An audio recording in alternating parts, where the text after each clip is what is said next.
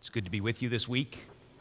We got started as a church plant on March 1st of 2020, and if you can remember what March 1st of 2020 none of us knew was coming, so consequently we, got going in worship as a core group, and then we lost the opportunity to meet together in the building that we were renting, and then we've kind of been, nomads for about 2 years since we couldn't find space consistently to rent to us. So being in a group this size just feels like, we've packed out the room.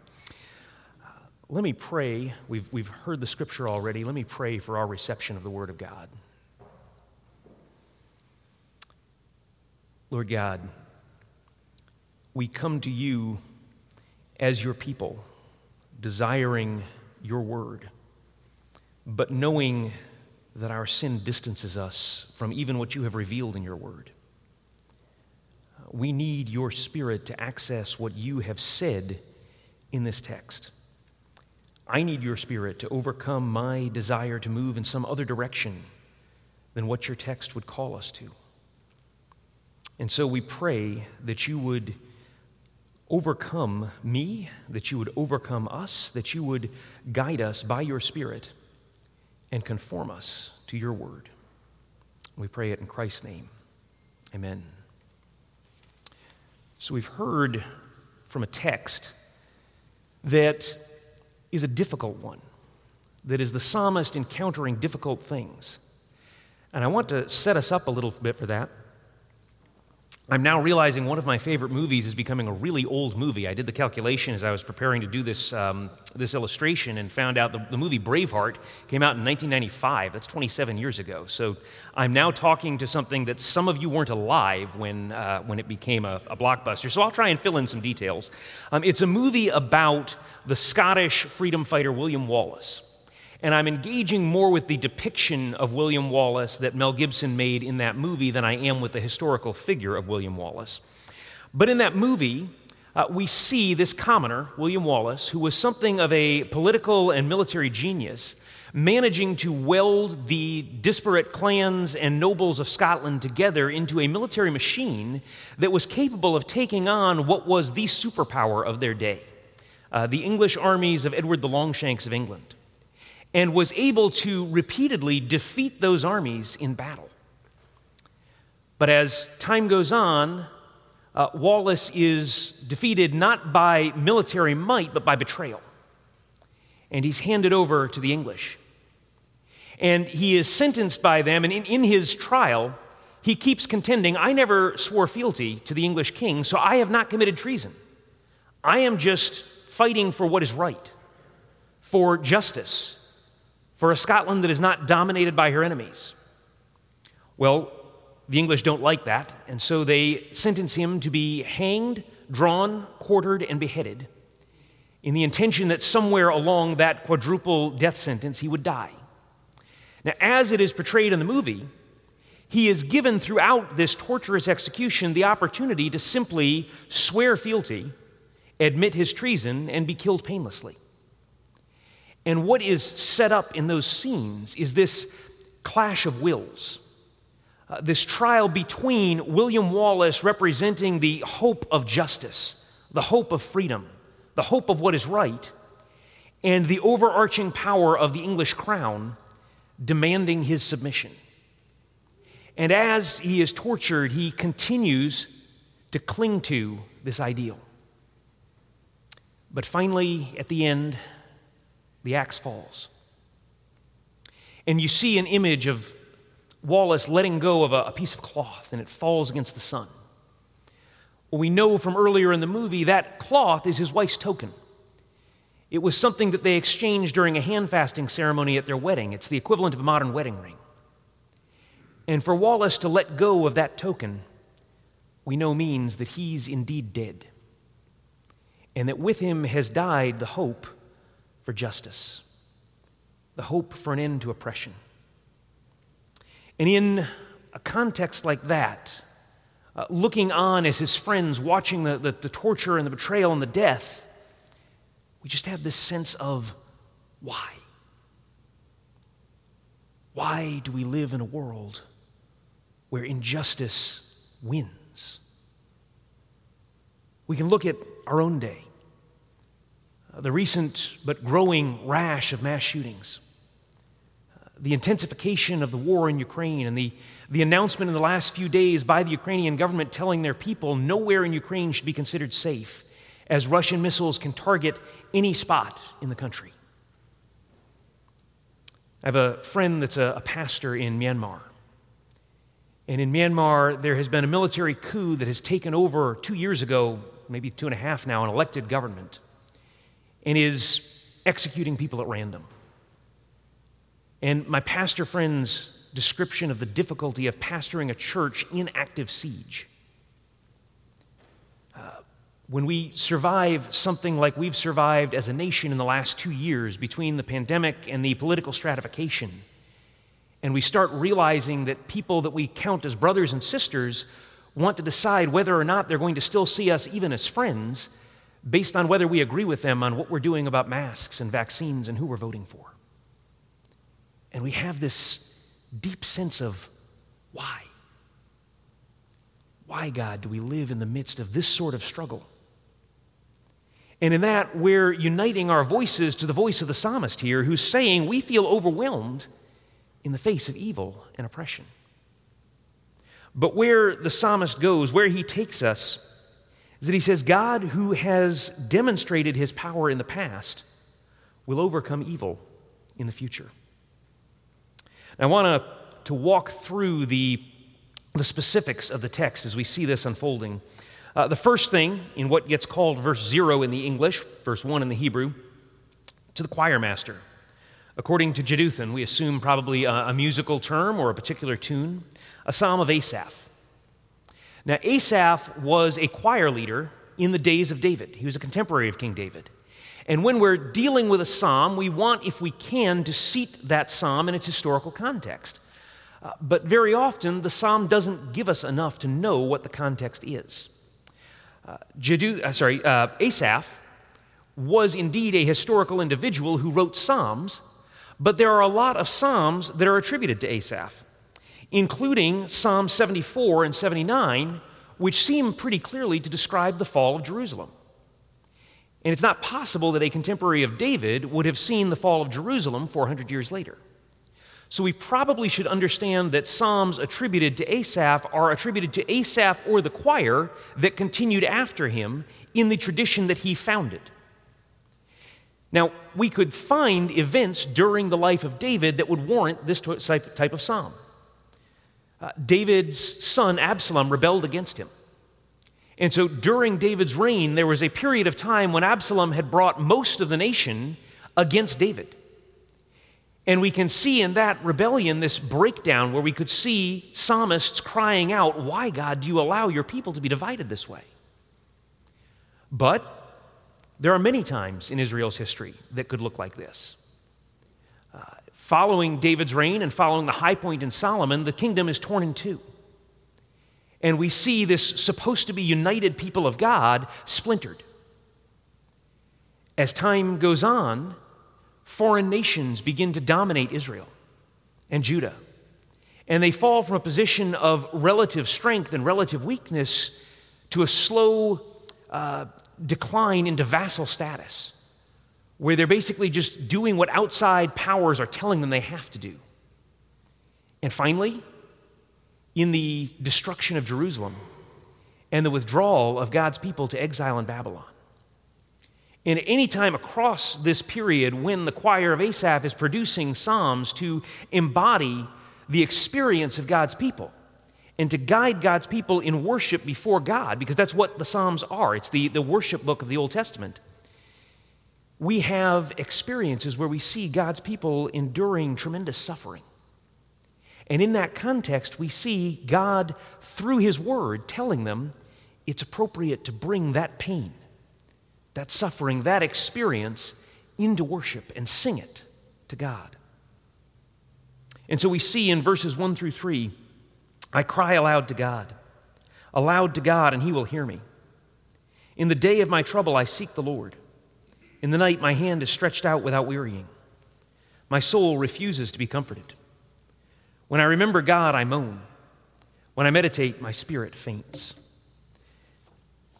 Now, in that context, and I'm starting my timer so that I don't just go for 45 minutes or an hour here. Sorry, I have no sense of time. When we experience what the psalmist is experiencing, when we go through that sort of pain and that sort of suffering, one of the things we need to bear in mind is a concept I'm going to call local variation.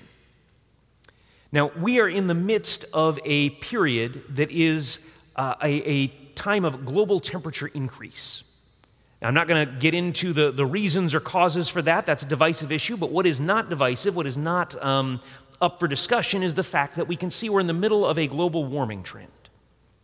And yet, 2008 was one of the coldest years in recorded temperature history. In more than a century of data, we can say 2008 was one of the coldest years we've had. That doesn't mean that the global warming trend was suddenly reversed. Rather, it was an instance of local variation. As we experience suffering as God's people, as we in the West, and in America particularly, in the wake of the pandemic, if you look at reports from I'm going to use the word evangelical to represent churches that teach the gospel and that teach the Bible. I realize that word is becoming more and more of a political football, and I don't mean to get into that discussion, but in the evangelical world, following the pandemic, churches are reported to be at about 60 to 80% of what they were prior to the pandemic. We can look at a trend like that and say, God, where are you? And yet, we live in the midst of a time when the church is exploding in Latin America, in Africa, in Asia. And so to a certain extent, and the remarkable thing is that some of these places where the church is exploding and growing the fastest are some of the places that are experiencing the most repression, the most oppression from their official governments. And so we need to remember, as people experiencing what appears to us to be church decline, we may be experiencing local variation. Now, the psalmist offers a specific complaint. He says in verses 4 through 9, "You hold my eyelids open. I'm so troubled that I cannot speak." If you've ever struggled with insomnia, you know that sense of, the worries and cares and difficulties of the world you see going on around you beginning to hold you awake, and he's actually saying, God is allowing this to happen. I said, "Let me remember my song in the night. Let me meditate in my heart." Then my spirit made a diligent search. And his spirit asks, "Will the Lord spurn forever and never again be favorable? Has his steadfast love forever ceased? Are his promises at an end for all time? Has God forgotten to be gracious? Has he in anger shut out his compassion?" Now, this psalm, Psalm 77, is an example of what we call a corporate lament. It's remarkable when I made the comment that the Psalms are the hymn book of the Old Testament, if you will. That is because the Psalms are affectively expressing and bringing into worship where we sing together, and through that process of singing together, bring forward our emotions in God's presence under the direction of Scripture. And the largest category, when we categorize the Psalms, that's not to say that most of them fall into this, but of the different categories you might have, the largest category is lament. When we experience pain and suffering, the very structure of the book of Psalms is telling us it's appropriate that we bring that lament, that pain, into the presence of God as his people.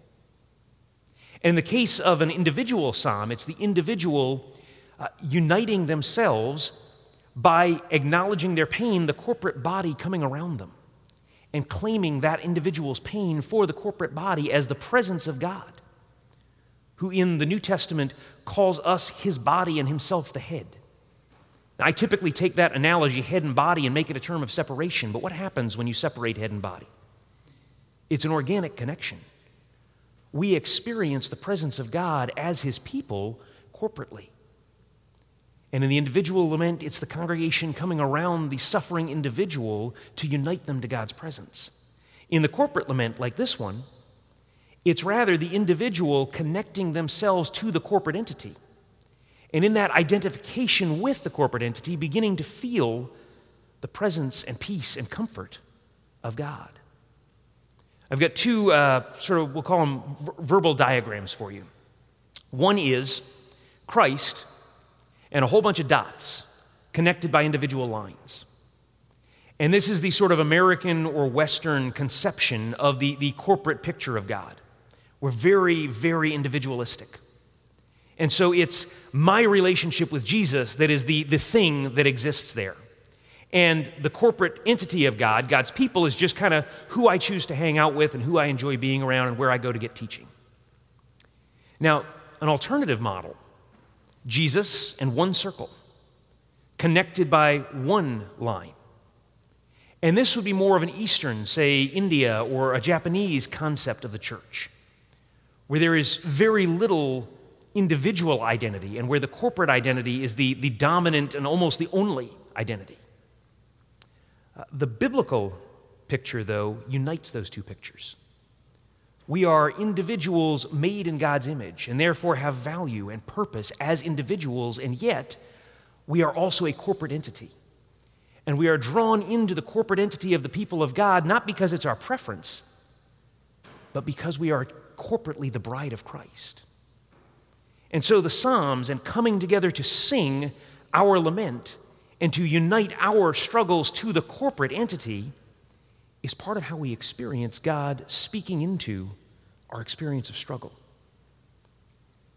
Now, I got confused as I was preparing the sermon. I've been reading up on the Black Death recently, and I was thinking, Black Death occurs in the 1340s, and it's a massive pandemic. And I was like, oh, my illustration ties into this experience of pandemic, but actually it was about 40 years earlier, so they don't really tie on.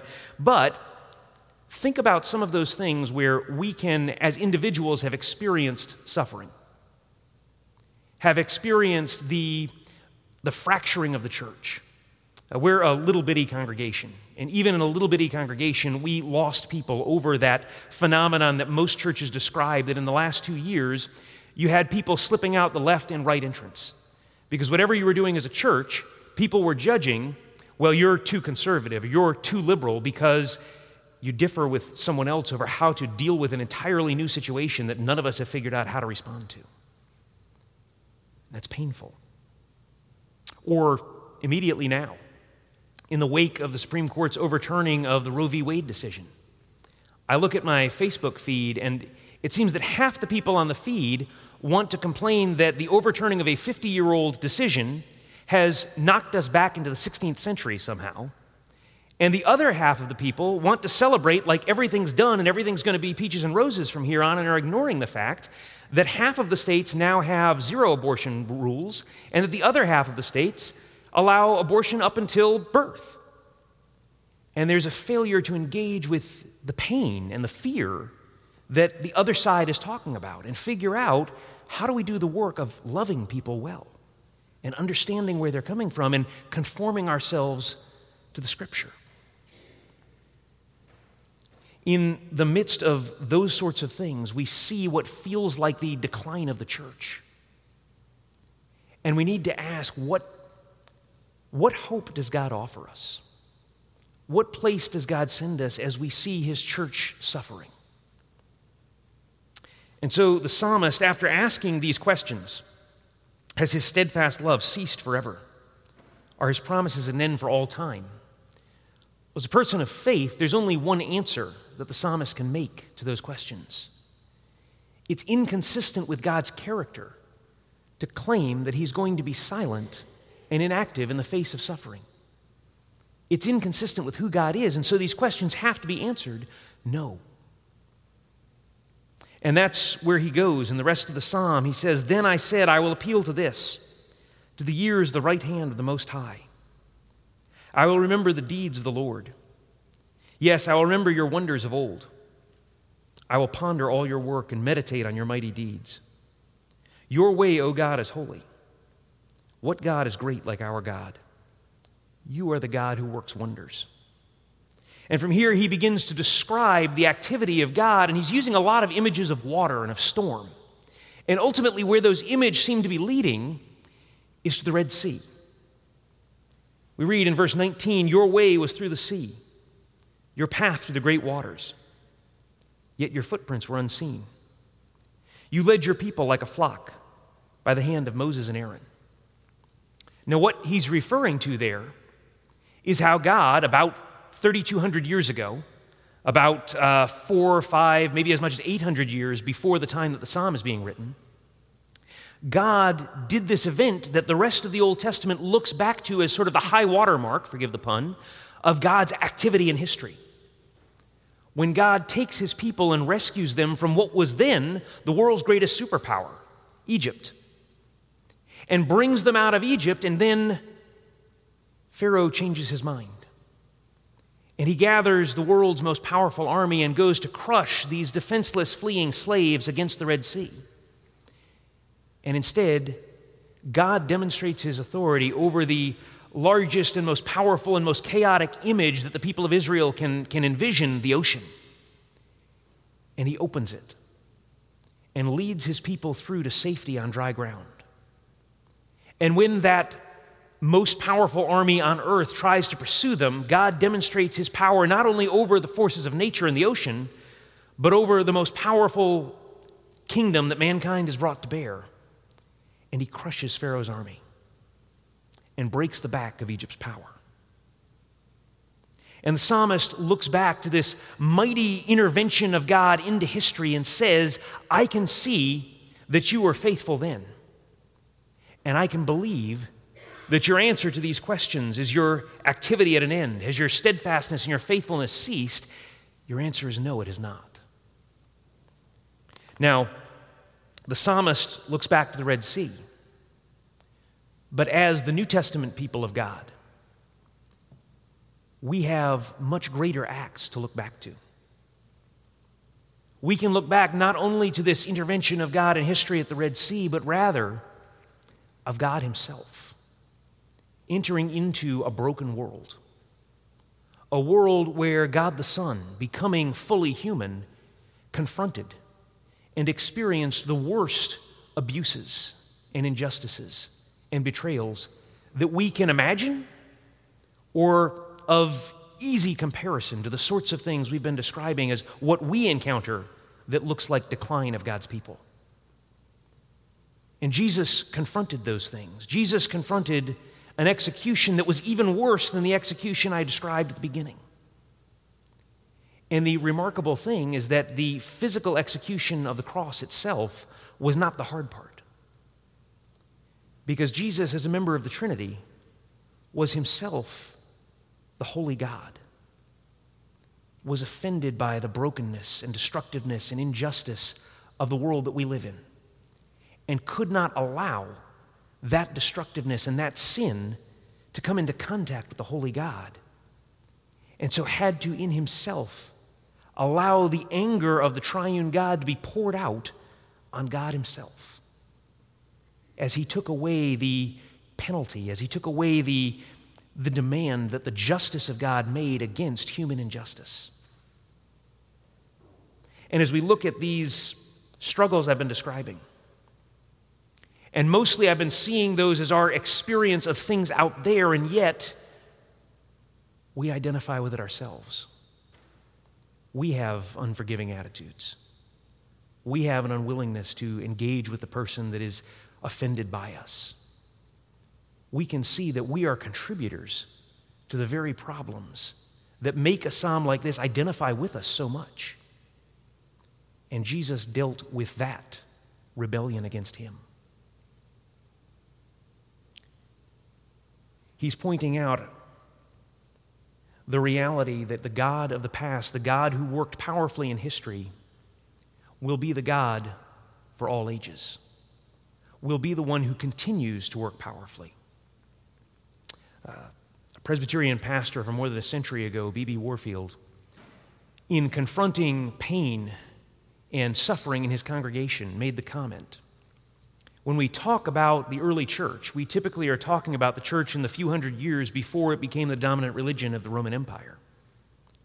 But he said, we don't know how long this story of God revealing his faithfulness to the world as he gathers his people to himself, as he restores and redeems creation goes on.